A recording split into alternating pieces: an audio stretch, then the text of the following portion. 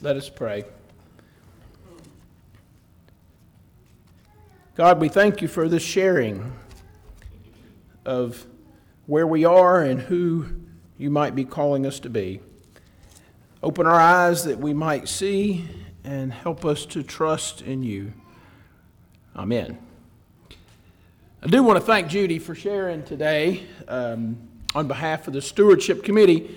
I wasn't exactly sure what Judy was going to say today. I'd been out of town for a few days. I was in a meeting early last week with the Stewardship Committee, and they shared a lot of the ideas and the charts and such. So I knew that while we do have a great ministry here, I also knew that what Judy was going to share wasn't all happy and warm and fuzzy and rosy.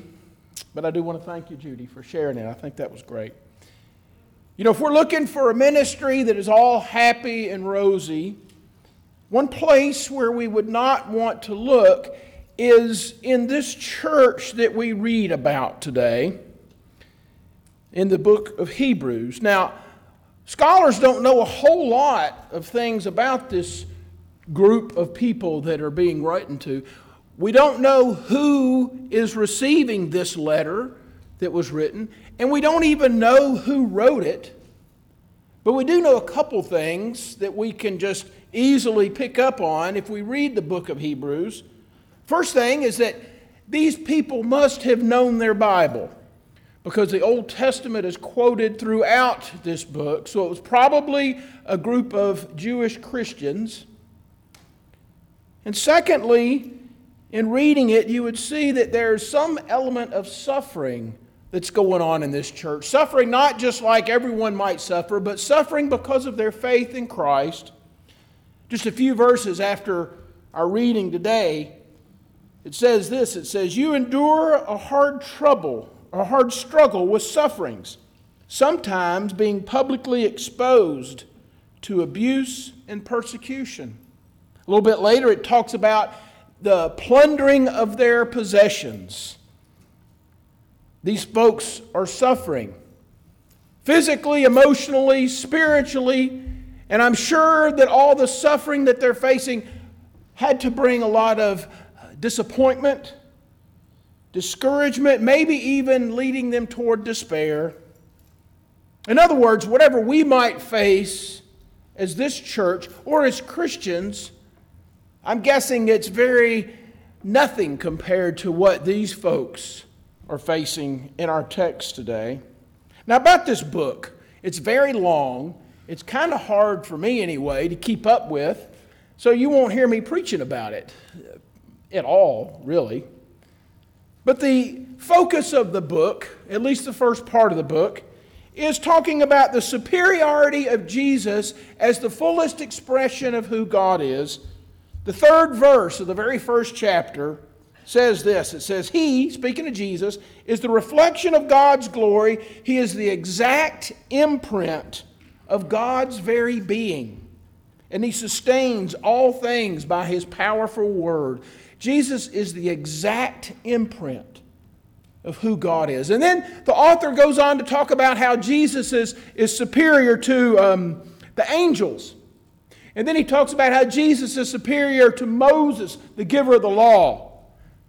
That Jesus is superior to the priests, those who bring the people before God. That Jesus is even superior to the high priest. And in fact, Jesus is the great high priest who offers himself for the sins of all. For 10 chapters, the book of Hebrews exalts who Jesus is and what Jesus has done. And then when we get to the text today, we start to see the therefore. Because of who Jesus is, because of what Jesus has done, therefore. The text begins, "Therefore, my friends, since we have confidence to enter the sanctuary by the blood of Jesus, by the new and living way that He has opened up for us, since we have a great high priest, therefore." Because of what Jesus has done, therefore. And then the author goes on to lift up 3 different exhortations or encouragements of things for the church to do. In effect, all 3 of them say, let's keep at it. The first one, Let us approach with a true heart, in full assurance of faith, with our hearts sprinkled clean from an evil conscience and our bodies washed with pure water. Let us, the author says, let us, we do not do faith on our own. We do faith in community. The writer speaks of water, perhaps the waters of baptism. As a people who have been marked by our baptism, let us worship God with a heart of faith.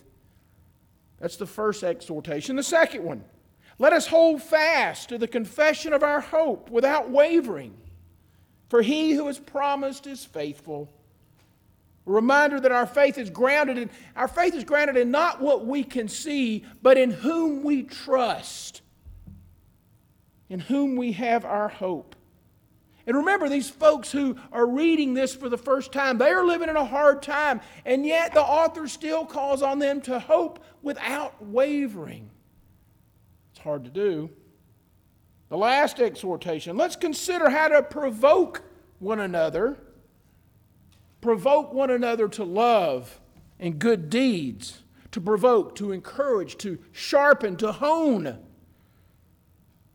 Not neglecting to meet together is the habit of some, but encouraging one another. Why should we keep at it? We should keep at it because our practice of faith and community leads us to action, leads us to our own action, leads us to encourage others in their own actions of faith. Because when we don't keep at it, when we don't continue to meet together, we miss out on being the community of faith that God calls us to be. We're a people who confess Christ as Lord. We are people who are marked by the waters of baptism. So we gather in faith. We put our hope, we put our trust in a God who will guide us in the good times and in the bad. And we gather so that we might encourage one another in faith. What I'd like to do for just a moment, I want to share some ways that I have been provoked. How I have been provoked in the life of this church to my own good deeds and to love. For instance, I think of the times when I go visit someone who's been sick. The most recent example was Paula Jewett. Paula told me when I went to see her the last time about the many, many cards that she's gotten, most of them coming from people in the church. When I hear things like that, I'm provoked to love and good deeds. I think of the times when I'm driving the 5 or 6, 7 people down in the church van down to the Dearson Center down in Louisville, where we worship with the women of New Life in Christ Christian Church. It's a divorce recovery place where these women are, in effect, in jail. And we go down there and worship at a church that has been created in that church. And the thing that really gets me, one of the many things that gets to me, is when we pull in there and we start getting out of the van, the amount of food that our church people have made. And they make it because they care about these women. And they know that when we take that food in there, those women are going to love it. When I see things like that, I am provoked to love and good deeds. I think about the time just this past week I went to visit a couple in our church, and one of them's not doing good at all. These folks, this couple, have done wonderful but unmentioned things in the life of this church and in our community. And I must say that whenever I go visit this couple, I'm humbled because of the good I know they have done and continue to do for others. I'm provoked to love and good deeds when I sit in their home. I think of a person who's new to our church. He shared with me an abundant love, a devotion to the work he does. And in the work that he does in the community, he sees it as a ministry. And as he talked about how this is a ministry and how he cares for other people and helps people in the job that he does, I was convinced that, yes, that is a ministry. And just his passionate sharing about what he does, I am provoked to love and good deeds. I could share a lot more examples. I could go around and share a lot from you in here today. But I want to give you a moment for you to think on your own of that same question. Did you get that one, Ben? Oh, you are the man. How has the church provoked you to love and good deeds? I put church in capital C because it may be in this church, it may be in the lives of other Christians that you've known. What examples of faith have you seen that provokes you, encourages you in your own faith, and to live out that faith? I invite you to think on that question for a moment.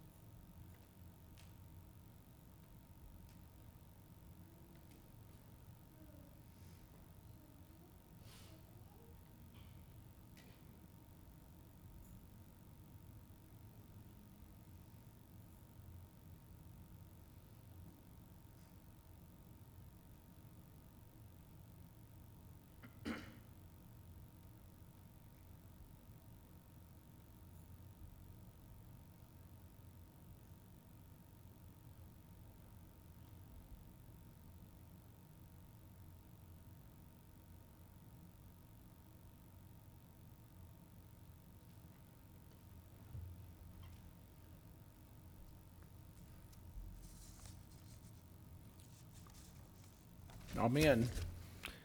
I hope